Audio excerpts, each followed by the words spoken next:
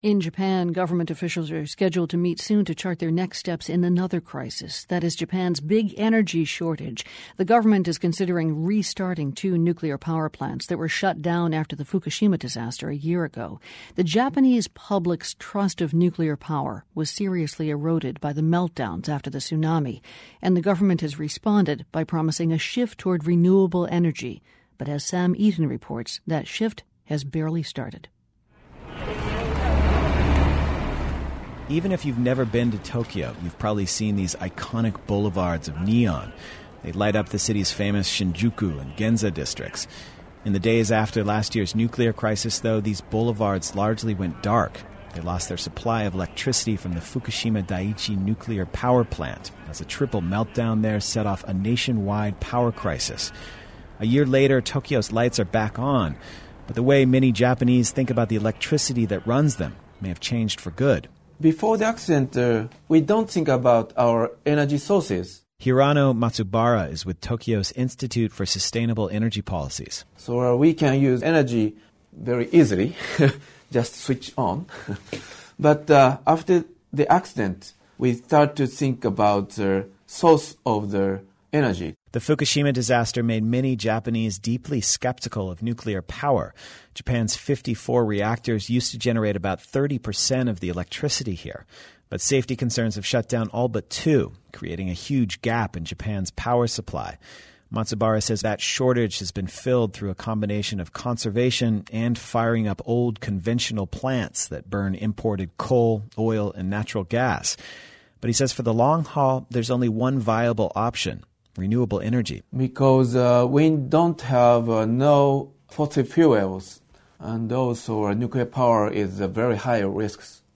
So renewable energy is final solutions. The question is how to ramp up renewables fast in a country that until last year had staked most of its energy future on nuclear power. Today, renewable sources only account for about 2% of Japan's electricity. Matsubara says the country has enough wind, hydro, solar, and geothermal resources to meet all of the country's energy needs by mid-century. But that doesn't help in the short term. Japan is facing potential blackouts this summer.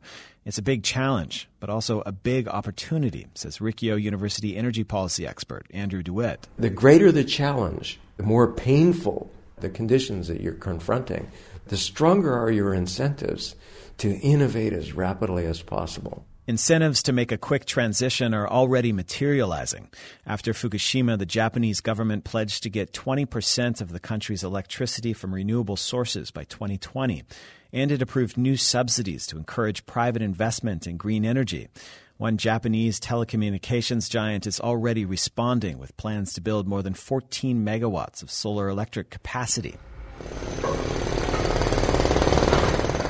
And then there's the opportunity created by the need to rebuild hundreds of communities hit by last year's earthquake and tsunami.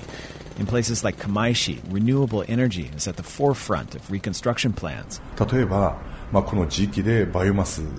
Kamaishi official Takahiro Sasa says biomass from thinning the area's forests could meet nearly a quarter of the city's energy needs. Add to that solar panels on every new building, the potential for tidal power, and a major expansion of the town's existing wind farm. And Sasa says Kamaishi could become a lot less dependent on its big nuclear utility. Elsewhere in the disaster zone, there are plans for 4 new biomass plants to burn roughly 5 million tons of wood debris from the tsunami. But these won't be online for at least 2 years, and the rest of the promised renewable energy economy will take even longer, which is why Tokyo economist Martin Schultz with the Fujitsu Research Institute says Japan also needs to learn to use less energy. Japan's future over the next years will most likely depend on how energy efficient, how much Japan will be able to become more productive with the energy sources it already has. Schultz says Japan has tremendous room for quick gains in energy efficiency, especially in housing and industry. But he says doing this would require a major shift in political culture. This is because Japan developed so fast during its industrialization. All the mindset is just adding new supplies. And so far, he says that mindset still hasn't changed much. Despite all the talk about renewables and efficiency here, Schultz says nearly all of the investments in new energy projects since Fukushima have been in conventional generation. And then there's the question of Japan's nuclear industry itself. It's an industry that includes both companies that operate nuclear plants and companies that design and build them. And Rikyo University's Andrew DeWitt says it has no intention of giving up its huge share of the Japanese market. You're talking serious money. Now, Japan has the world's third largest electricity market. That's 17 trillion yen. Which translates to about $200 billion. The tension was on display recently when the mayors of three major cities, Kyoto, Osaka, and Kobe, called on their utility to provide a specific timetable for phasing out nuclear power. The move came after the utility defended nuclear energy and only provided general assurances that it would pursue renewables. The government has been sending similarly mixed signals, this despite what seems to be a strong anti-nuclear sentiment. A poll conducted this month found that 80% of Japanese want to phase out nuclear power. Ultimately, DeWitt says the momentum is building and a new energy economy is all but inevitable here. Over the long haul, that structure of vested interests, it's in eclipse. The question is, how quickly does that process happen? Like so much of Japan's recovery over the last year, change has been slow to come.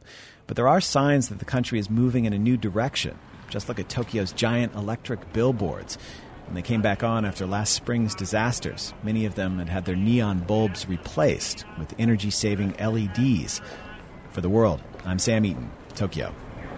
Energy is only one of the many problems Japan's facing. You can hear Sam Eaton's reports on the aftermath of the tsunami and nuclear crisis at theworld.org.